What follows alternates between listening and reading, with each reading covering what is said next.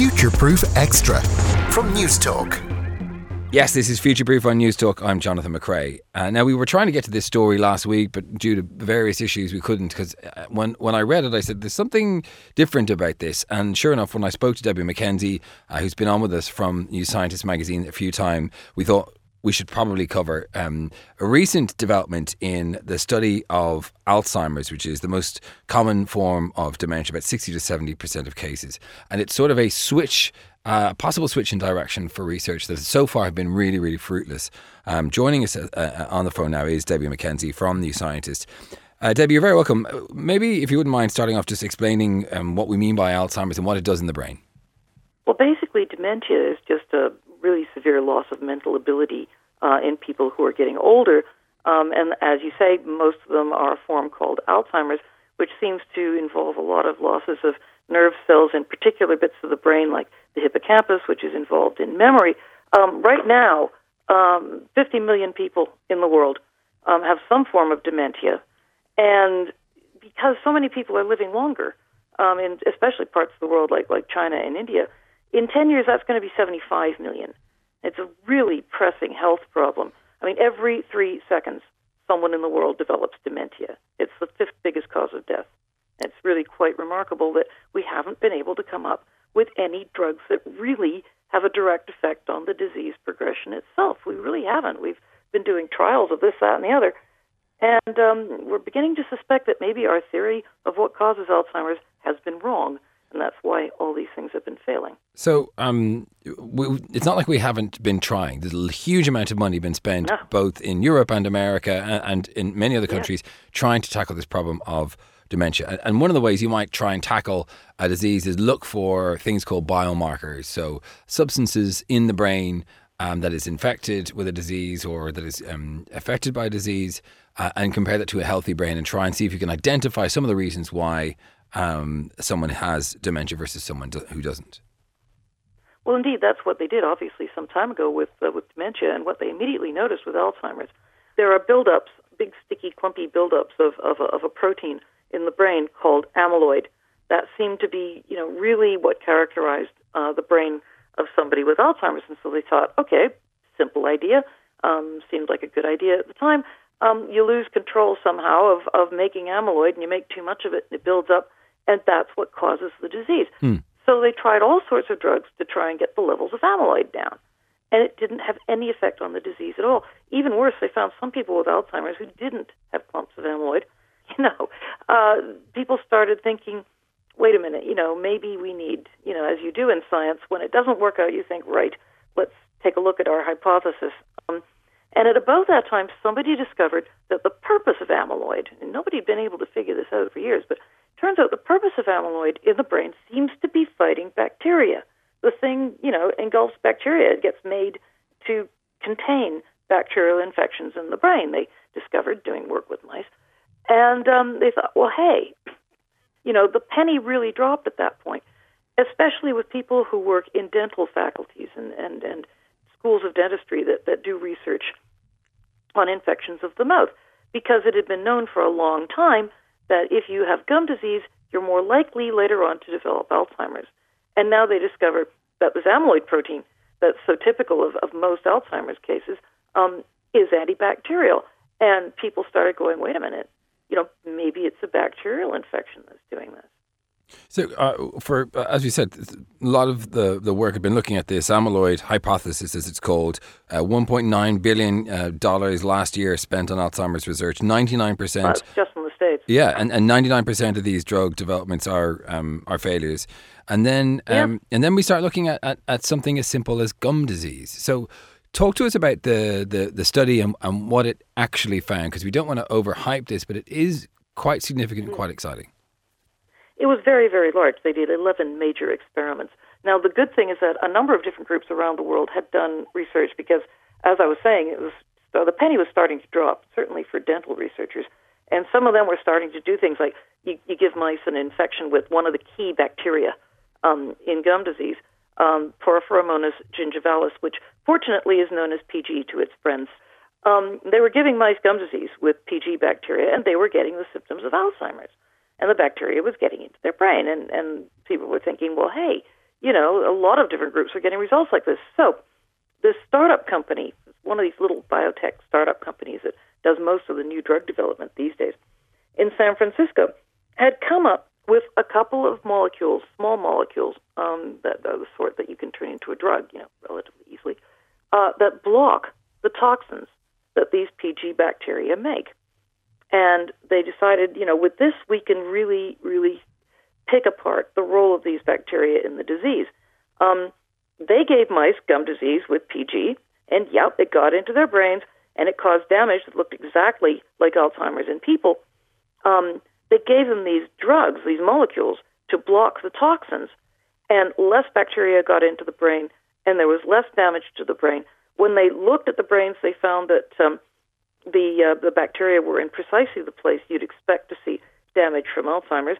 They looked at brain samples from people who died with Alzheimer's, and sure enough, they had signs of the bacteria and the toxins in the bits of the brain, and in fact the very cells that are most damaged in Alzheimer's. Some of the people who didn't have Alzheimer's symptoms had a bit of that too, but much lower levels. They've always known about Alzheimer's is that the amyloid buildup, which is real, it does happen in Alzheimer's, starts at a very low level and then accumulates for 15 or 20 years before you get symptoms. And that's exactly what you'd expect to find if that amyloid buildup and Alzheimer's ultimately is being caused by these bacteria. You'd expect some people who died before they could develop Alzheimer's maybe to have low levels of infection and the same kind of damage. And yes, that's exactly what they had. But when we think of gum disease, I mean, surely nearly everybody suffers from gum disease at some point during their life. True. What, how much of a correlation do we see between people who have, I suppose, fewer teeth or a higher likelihood of having gum disease and Alzheimer's? Is there a cross-reference there? It's a very strong correlation, actually. Now, it's important to say that you can have gum disease and not get Alzheimer's. I mean, maybe you get it treated fast enough. Maybe the stuff doesn't get into your brain. Maybe it develops very, very slowly, and you die of old age before the Alzheimer's can, take over. A lot of people, as you say, have gum disease, and, not everybody gets Alzheimer's, although, it's relatively common. You got about a 1 in 14 chance, if you're over 65, of developing Alzheimer's before you die. But you got a much higher chance than that, probably, of getting gum disease. So one does not necessarily lead to the other. But then it also takes a long time for the damage to build up. The thing is, though, that when they looked at an association between other health conditions and Alzheimer's in an attempt to try and figure out what the hell is going on with this disease, they discovered that, I think it was a study in 2010 or something, they discovered the fewer teeth you had in old age, the more likely you were to develop Alzheimer's. They discovered there was a very strong correlation between having had gum disease and developing Alzheimer's later. I mean, it's not 100%. It's not just straight cause and effect. But in epidemiology, a correlation means a lot. Now, the thing is, they couldn't say, okay, there are PG bacteria in brains of people who had Alzheimer's. Maybe they just got in more easily because the brain was being damaged by the Alzheimer's. Maybe they didn't cause it. Yeah.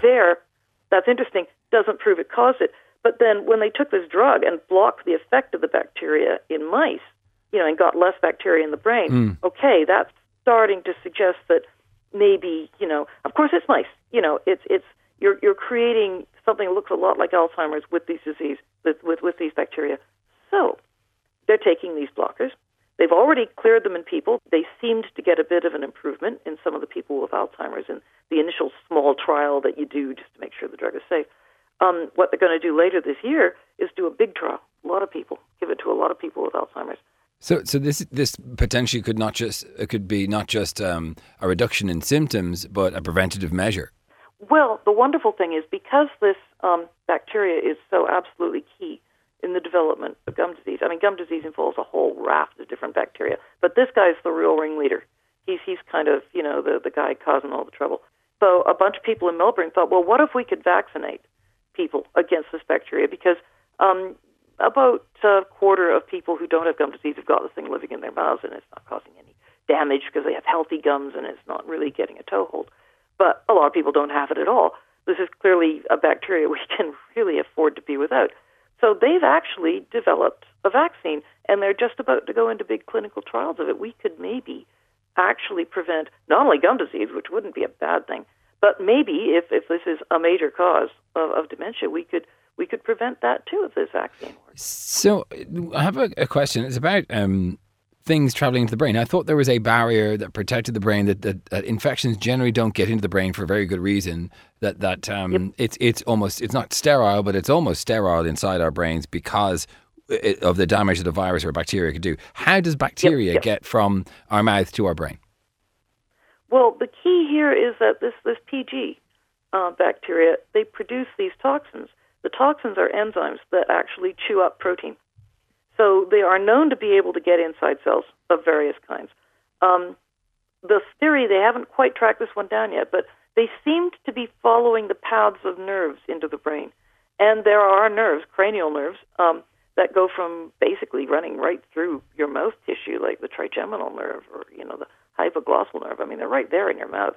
And they go up into your brain. They're not called cranial nerves for nothing. And if these guys can get inside the nerve cells or the sort of little helper cells that they have with them, and sort of crawl up into the brain that way, that might be how they do it. And they actually saw the deposition of signs of these bacteria in human brain that they looked at seemed to be following the tracks of nerves into the brain. Right. Interestingly, so does the damage to one of the key proteins that gets damaged in this disease. I know in medicine there are some conditions which are fairly black and white. A broken arm, for example, is a broken arm. Yep. But cancer is an umbrella term for lots of different types of cancers. Is Alzheimer's as homogenous as we would want it to be, or are there lots of different types of Alzheimer's, lots of different types of damage, and is that an umbrella term? Could this only work for some types of brain conditions, and how applicable do researchers think it is? Yeah, actually, when we get good at defining diseases is when we are really sure what causes it. There are lots of things that give you a sore throat. When we, discovered flu virus, we learned that only some of them are flu. Once you learn how a disease develops, then you can really pin down, okay, this is this particular disease process here. All we've had to go on with Alzheimer's, it's dementia, it's a particular pattern of brain damage, it involves a lot of amyloid. Maybe other pathogens do this too. There is actually some recent evidence that one of the large family of viruses called herpes might get into your brain and might do similar sorts of damage. Right now, we've got strong evidence, I think, for this bacteria. But obviously, we're going to have to do a lot more looking. The thing is that as we get better at defining what causes the damage, we get better at defining the disease. Right now, all we know is that Alzheimer's is a kind of dementia with a lot of amyloid. What have researchers been saying about this paper, and what do they think of this link of gum disease to Alzheimer's? Well, it's interesting. Some of the people I've talked to, especially people who've been writing for the last few years, look, guys, the amyloid hypothesis just isn't working. None of these treatments we've developed around it is giving us any results. We really need to rethink that.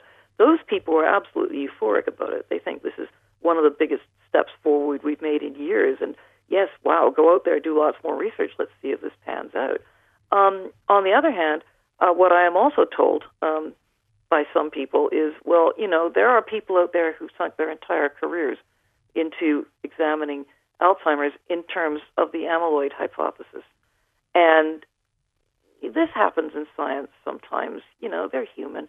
They don't want to let go. There's been a lot of money spent pursuing this hypothesis. It just hasn't led anywhere. It can be hard to change track, but, it's hard to deny it's very compelling work. A vaccine against Alzheimer's is the holy grail when it comes to this brain degeneration, which everybody fears and everybody knows someone who has been touched by it. It's an absolutely devastating disease. So very exciting research. Debbie McKenzie from New Scientist. Thanks very much for joining us. My pleasure.